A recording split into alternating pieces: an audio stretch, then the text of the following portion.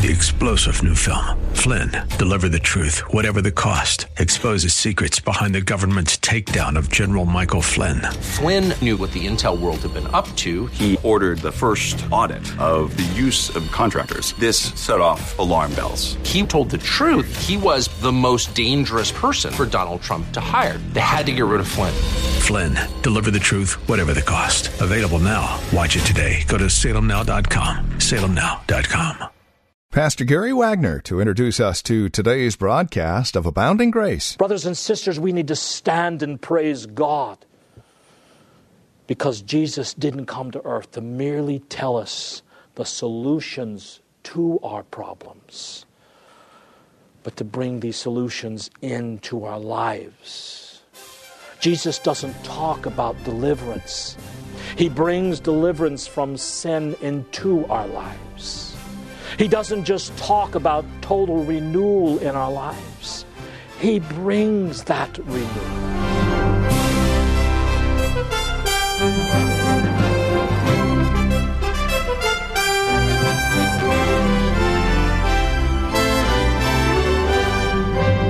From Heritage Reformed Church in San Jose, hello and welcome to today's program. We're continuing our survey of Luke. Today, we're back in chapter 4, looking at verses 15 through 30, the ministry of Jesus Christ. And the ministry, as we'll see today, is that of preaching, not just a proclamation, but a proclamation that enters into the heart and soul of a man or a woman and changes them for all time and all eternity. It is a great message of hope that is straight ahead. Join us. Here's Pastor Gary Wagner with today's broadcast of Abounding Grace. He said a prophet has no more honor in his hometown. In other words, I'm not going to comply with your command. I'm not going to prove to you the genuineness of my claims by displays of power and sensational miracles here in Nazareth.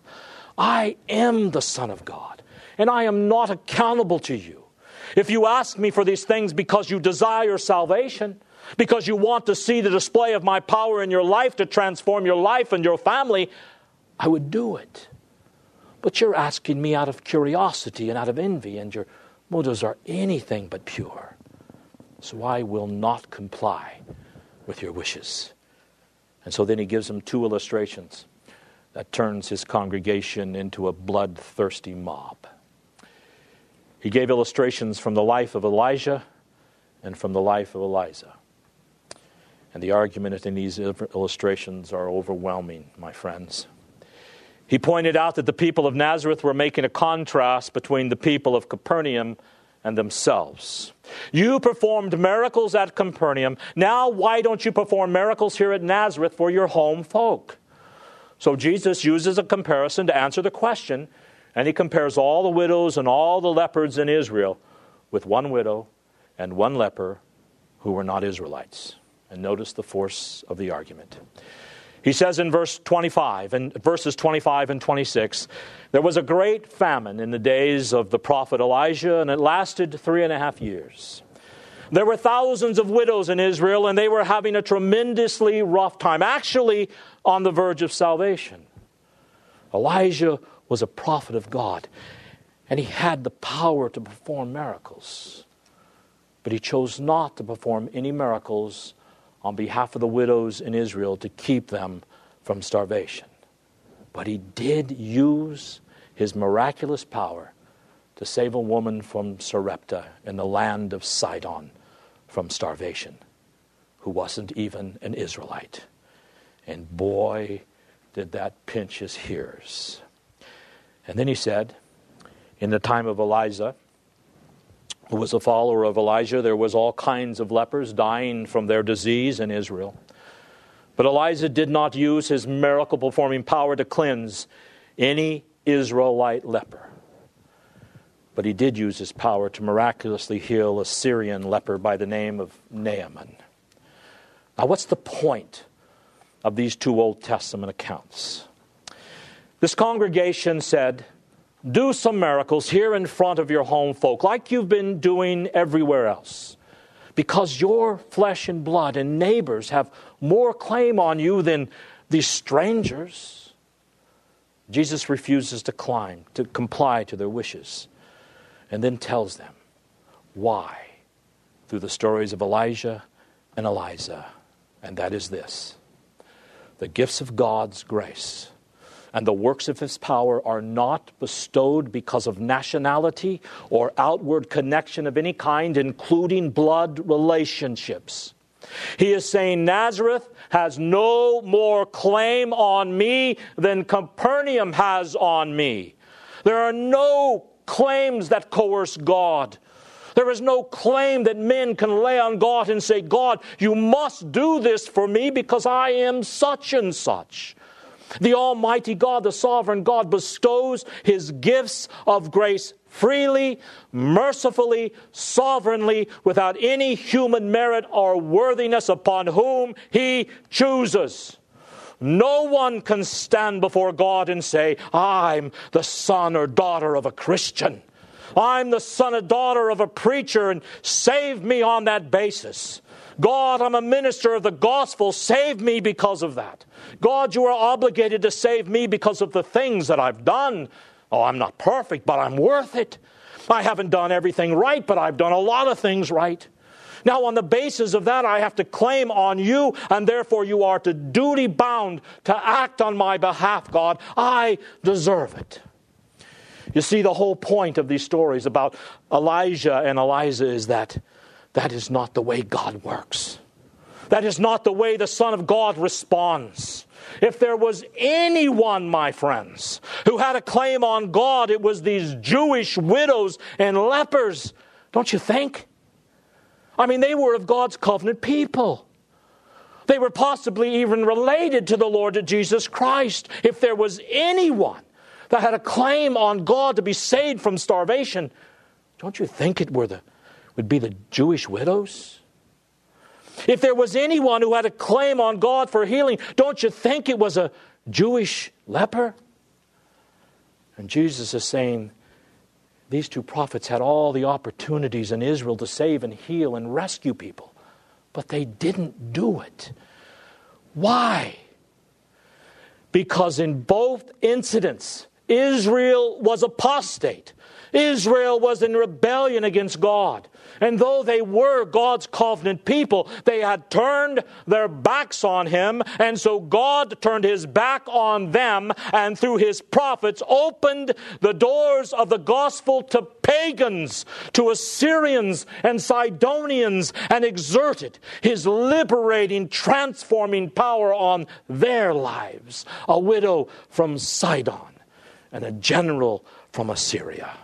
He turned His back on thousands of starving widows and dying lepers in Israel because they were in rebellion against God. Well, beloved, that's all this audience could take. Notice how the attitude of the people evolved. Go back to verse 14 and 15. Jesus returned to Galilee in the power of the Spirit, and news spread about Him to all the surrounding districts, and He began teaching in their synagogues, and He was praised by all. At the beginning of Jesus' Galilean ministry, everyone loved to hear Jesus preach. It was interesting. It was authoritative, well-organized, practical, bold, and true. The people couldn't stand the senseless trivialities of the rabbis, but everyone loved Jesus preaching. At the beginning of His ministry, everywhere He went, there was standing room only. The people flocked to hear Him preach. Then we come to the 20th verse, and it says He closed the book, and He gave it again to the minister and sat down. And the eyes of all them that were in the synagogue were fastened on Him. These people were becoming curious. What's He going to say next? Their eyes are glued on Him, listening intently to His every word. The entire atmosphere was charged with curiosity. There must have been a power and a dignity to His whole appearance and to His voice. His every gesture and word riveted the eyes and ears of the audience. But you know what took place in that synagogue in Nazareth? Was far more than anyone there recognized. The living Word was reading the written Word. The Word of God himself was reading the Word of God. Now look at verse 22. And all bare witness and wondered at the gracious words which proceeded out of his mouth. Then they said, Is not this Joseph's sons? Now there's a change. Everyone praised him and was curious, and they were speaking well of him, which means that they were bearing witness that what they heard about was accurate. Rumor has it you should hear this guy because his preaching is powerful. They were bearing witness to the fact that the rumor was indeed true about this man. This was a kind of an empty-handed compliment. They spoke well of him because what he said was true, and they believed. And not because they believed, but because he was a gifted orator. So they were telling everyone that they should take the opportunity to hear him. But what follows shows they didn't believe what he preached at all. I'll look at verses 28 and 29. And all they in the synagogue, when they heard these things, were filled with shock, and rose up, and thrust him out of the city, and led him unto the edge of the hill whereon their city was built, and that they might cast him down headlong. From praise to curiosity to shock, and now for some reason this audience that once praised Jesus now is a mob in blind rage and bloodthirsty, trying to kill Jesus brutally. This was a furious mob. Now listen, beloved, you should learn a good lesson here. Sermons can make you angry, particularly if you're in rebellion against God. If you are not willing to submit to every word of God, there is nothing that will make you more angry than a sermon that pinches. And bear that in mind the next time you get angry with me. You take a look at yourself, because a biting sermon can make you angry like nothing else can, if you are not willing to submit to the Word of God. The people of Nazareth asked Jesus to perform a miracle for him. And he did give them a miracle. He left from their midst while they were trying to kill him, and he never returned to Nazareth again. Can you imagine their astonishment when they turned and he had just slipped out of their presence? There's a great deal to learn from this passage. We've studied it now for 3 weeks, and we have only merely scratched the surface. I impress upon you to continue to study this passage, because I believe if you do, it'll help you a great deal in understanding life as the Jubilee Sabbath. For the Christian life is Jubilee Sabbath life. Every 7th year was a Sabbath. Every 7 periods of 7 years was a Sabbath. Every 7th day is the Sabbath. And what is the goal of the Sabbath? It is rest. It is restitution, restoration, the recreation of everything in the Lord Jesus Christ. Every Sunday when we Sabbath rest together, we are looking forward to that great day when the rest will be complete and restoration will be final. Every Sabbath day when we come together, we celebrate the rest we have now from our sin in the Lord Jesus Christ. Sabbath looks forward to the total renewal of everything, of individuals, of nations, of all of God's created order.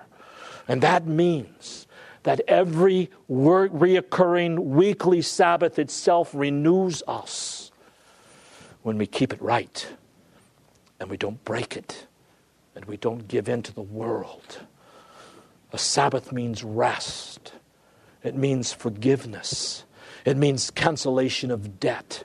It means the end of weariness. It means fresh life, renewal of life. Every Sunday can be that kind of day for you if you sanctify it unto the Lord and don't infringe upon it and break it, because it looks forward to that day when all of life will be renewed.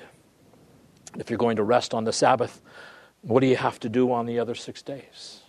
You have to work. Rest presupposes work.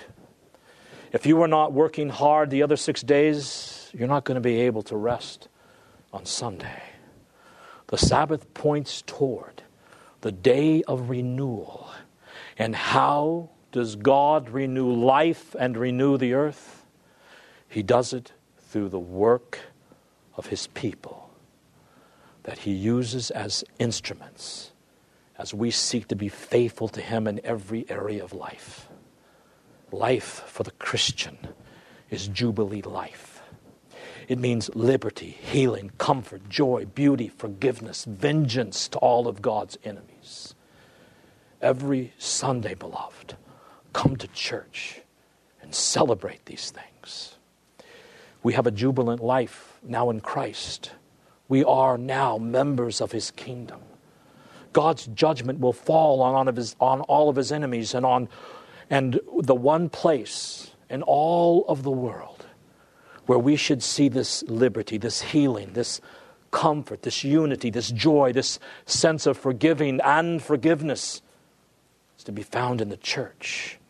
This is the one place the world should be able to look and see these things becoming reality in the life of God's people. Our lives are to be jubilant Sabbath lives. Brothers and sisters, we need to stand and praise God because Jesus didn't come to earth to merely tell us the solutions to our problems, but to bring these solutions into our lives. Jesus doesn't talk about deliverance. He brings deliverance from sin into our lives. He doesn't just talk about total renewal in our lives. He brings that renewal. He transforms everything that we are as we repent of our sins, as we rest upon Him alone, as we surrender our lives to Him. And beloved, this is the point of the Reformed faith. This is that which separates the Reformed faith from all other expressions of Christianity. In one way or of another. All other synthetic views of Christianity and all other religions say God shouts down to us, here is the solution to life. Apply it to your lives and your problem will be solved. Forgetting the desperate need of mankind who is dead in his sins and can do nothing to solve the problems. But in Christianity, as defended only by the Reformed faith, the Lord Jesus Christ does not shout down to dead, fallen man. Here are the solutions. The Lord Jesus Christ sovereignly and omnipotently brings those solutions into our lives and does for us what we cannot do for ourselves. He brings salvation. And that brings us finally to the end.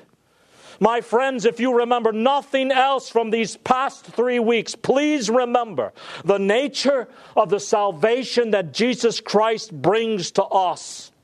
Salvation is personal. Salvation is global.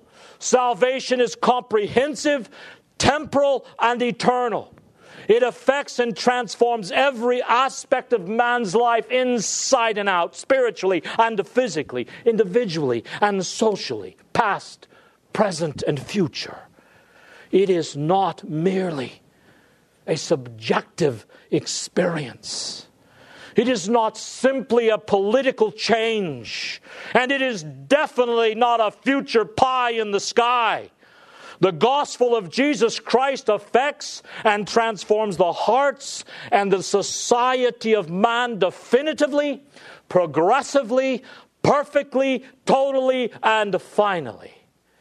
It gradually leavens everything until the whole loaf of human experience has been transformed by the power of Christ Himself.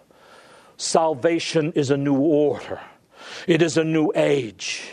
It is a new creation in which everything that is old is passing away and everything is becoming new. Christ came to bring real, substantial, lasting change into your heart, into your family, your personal relationships, and all of your daily endeavors in this life as well as the life to come. in the very presence of our God. Jesus Christ came to bring the very presence and the power of God into the hearts of the lives of His people. Or to put it in the context of our study, He came to bring the principles of Jubilee into our lives. He came to liberate His people from slavery. He came to restore earth to His people. He came to give His people rest from the ravages and oppressions of sin and Satan. He came to bring spiritual renewal and a transformation of inner life. He came to forgive us, to cancel out our debts with God, and to heal us of our diseases. That's how big salvation is, beloved. Salvation is not an inner or future experience. This is the message Jesus came to preach, and it is the message that you and I are called to boldly preach to advance God's kingdom. And I want to make one final point. This passage of Scripture also goes a long way in helping us to understand the importance and the power of the preaching of the gospel. Jesus told His hearers at Nazareth that all the promises of the Bible, salvation, the principles of the year of Jubilee, the kingdom of God, would be fulfilled as He was preaching the gospel. As He was explaining these things, these very things were fulfilled. As He was explaining these things to them, the kingdom of God was coming upon them. And beloved, that's as true today as it was then.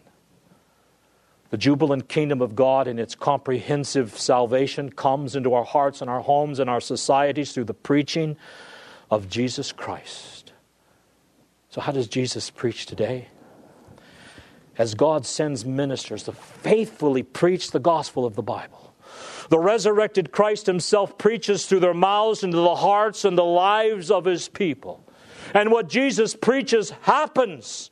What He preaches, when He preaches that the new age is coming, it comes. When He preaches that the kingdom of God is coming, it comes. When He preaches repentance, people repent. When He preaches the restoration of God's order and peace upon the earth, peace comes into people's lives.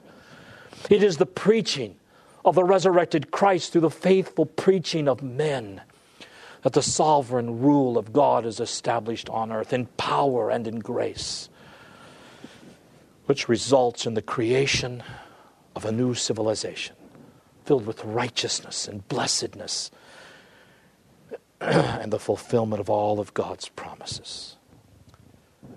John Calvin said, "The pulpit is Christ's throne from which He rules the world."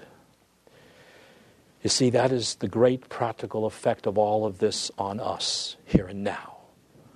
This is why preaching, not preachers, not the personality of the preacher, not the eloquence of the preacher, but why preaching should always have a central role in your life, and why you should be willing to sacrifice and give up anything to sit under the preaching of the Word of God, even if you have to drag yourself to it. In the faithful preaching of frail men, Jesus Christ preaches. And as He preaches, all the promises and prophecies of the Word of God are fulfilled in our lives. Do you come to church excited to hear Christ preach to you? Forget the preacher. Christ, beloved, is everything. He alone is the only preacher that can do you any good. My preaching can't do you any good if Christ is not in it and preaching through me. There is only one preacher alone whose preaching can transform your life and the life on this planet, and that is the preaching of Jesus. And Jesus, beloved, comes and preaches every time His gospel is preached faithfully by frail men. Amen. Well, that's all the time we have. This has been Abounding Grace with Pastor Gary Wagner, the ministry of Reformed Heritage Church in San Jose. It is our goal and desire that you would abound in grace through the preaching and teaching of God's Word. And that is why we come to you on a daily basis. Now, as we close out our time together, we also realize that some of these messages that are presented here on Abounding Grace are well worth reviewing again at your convenience. Maybe you joined us a bit late. Well, we have copies on CD. They're just $5. Mention today's date as you call or write to us. Here's how to get in touch with us. The phone number is 408-866-5607. That's 408-866-5607. You're welcome to also visit our website, learn a bit more about us. We're at reformedheritage.org. Again, reformedheritage.org. And then, of course, if you would love to partner with us, if you're feeling led of the Lord to become a financial partner with us as we continue this ministry here on this station, please write to us at PMB number 402. And the address is 1484 Pollard Road, Los Gatos, California. The zip code is 95032.